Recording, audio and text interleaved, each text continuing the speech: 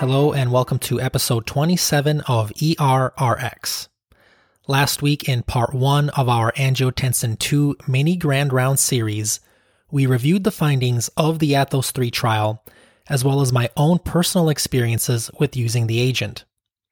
In part 2 of our series, we talk about potential side effects of Angiotensin II, as well as some important implications of Angiotensin II use in the setting of COVID.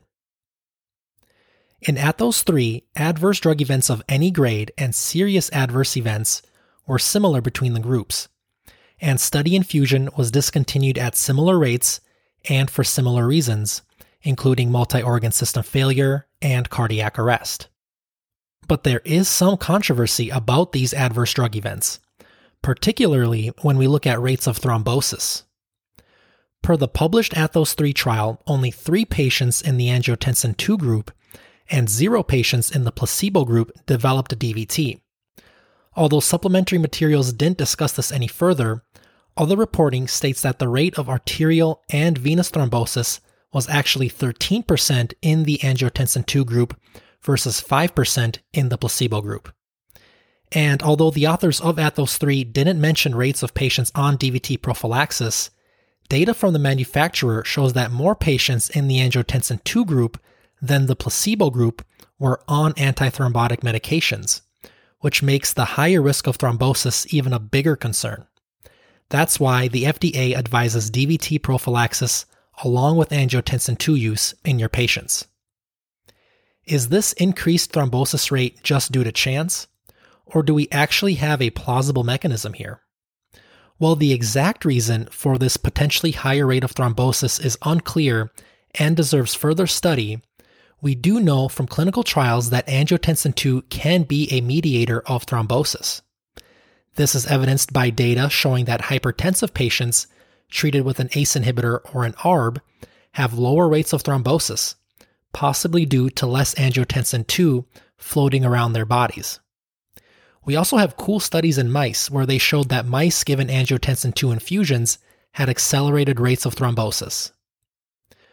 But how does this happen? I'll post an image of the angiotensin pathway onto the ERRX podcast Instagram page, as well as errxpodcast.com, but I'll try to briefly explain the mechanism here. When angiotensin converting enzyme 1, or ACE1, cleaves angiotensin 1 to angiotensin 2, angiotensin 2 binds the angiotensin 2 type 1 receptor, which causes, as we know from ATHOS 3, vasoconstriction and an increase in blood pressure and MAP, but it also causes fibrosis, hypertrophy, and inflammation. Think of this as the bad pathway in the setting of thrombosis. However, a separate enzyme, one that maybe wasn't mentioned enough in our education, called angiotensin converting enzyme 2, or ACE2, exists near the surface of blood vessels and tissues of the lungs, brain, heart, and kidneys. Opposite of ACE1, ACE2 cleaves angiotensin 2 into angiotensin 1,7. Now, angiotensin 1,7 is a vasodilator, has anti-inflammatory effects, and is an antithrombotic through its actions on the MAS receptor. Think of this as the good pathway, reducing rates of thrombosis. But although ACE2 sounds like just the thing we need, unfortunately, ACE2 is also an entry point for coronaviruses, including SARS-CoV-2, which binds ACE2 and is then internalized into the cell. As we all know by now, one tragic outcome of COVID-19 is thrombosis. One thought is that as more SARS-CoV-2 viruses bind ACE2, less ACE2 is available for angiotensin 1 to go down the good pathway, and simultaneously means that more angiotensin 1 gets converted to angiotensin 2, which we just learned causes thrombosis, oxidative stress, and inflammation. As you may be aware, there is some current controversy on what to do with patients with COVID who are also on ACE inhibitors or ARBs. A deep dive into this is beyond the scope of this episode, but suffice it to say that most experts and guidelines advocate continuing ACE inhibitor or ARB therapy in these patients, unless of course they are hypotensive. And this is due to the fact that these agents reduce the amount of angiotensin II and its associated bad effects on thrombosis and other things. These agents also cause upregulation of ACE2. So that leaves the question, is more ACE2 a good thing through its effects on reducing the amount of angiotensin II and increasing the amounts of angiotensin 1-7? Or is it a bad thing as it acts as an entry point of SARS-CoV-2 into cells? And if we like ACE2's effects on reducing the amount of angiotensin II, what are we doing actively infusing angiotensin II into patients? Those are the questions that some experts have, and one day we may have the answer. So at this time, there exists a plausible mechanism and a decent amount of data that angiotensin II may be harmful for patients, especially in patients with COVID who are at a higher risk of thrombosis at baseline. However, we also have opposite data showing that angiotensin II infusions work well in patients with COVID and septic shock, so the jury is still out on this one. If that wasn't enough, infectious complications are also a concern. Patients on angiotensin II were more likely to have more than one infection, and more infectious events occurred overall in the angiotensin II group versus the placebo group. Also, those receiving angiotensin II had higher rates of fungal infections per the package insert. Once again, the mechanism is unclear, but ACE1 is thought to increase resistance to infection, and giving angiotensin II could lead to downregulation of ACE1, making our patients more susceptible to infections.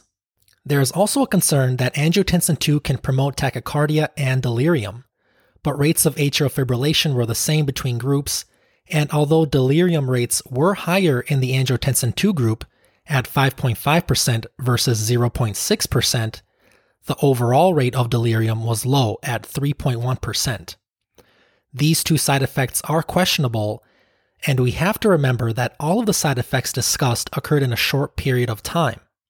If you remember, the maximum duration of infusion was 7 days, with a large majority of patients getting the drug for less than 3 days.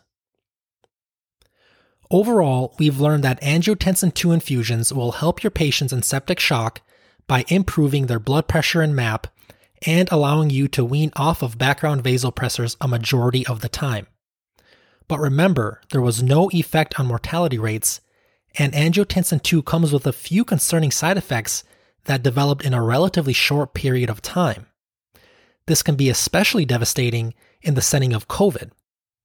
But we have to keep in mind that at this time, the data is still inconclusive, and although most recommend continuing ACE inhibitor or ARB therapy in patients with COVID, this obviously does not apply to hypotensive patients in septic shock.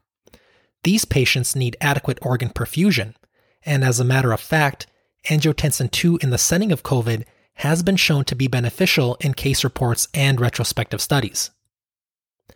My overall view is that I'm convinced that angiotensin II probably causes higher rates of adverse drug events, including thrombosis and infections. But I wouldn't rule out its use as a third or fourth line vasopressor for critically ill patients running out of options, or in the setting of COVID quite yet. If you have a patient who remains hypotensive despite 2 or 3 vasopressors, just make sure that they are on adequate DVT prophylaxis and go ahead and try angiotensin II. It may be very beneficial for your patient.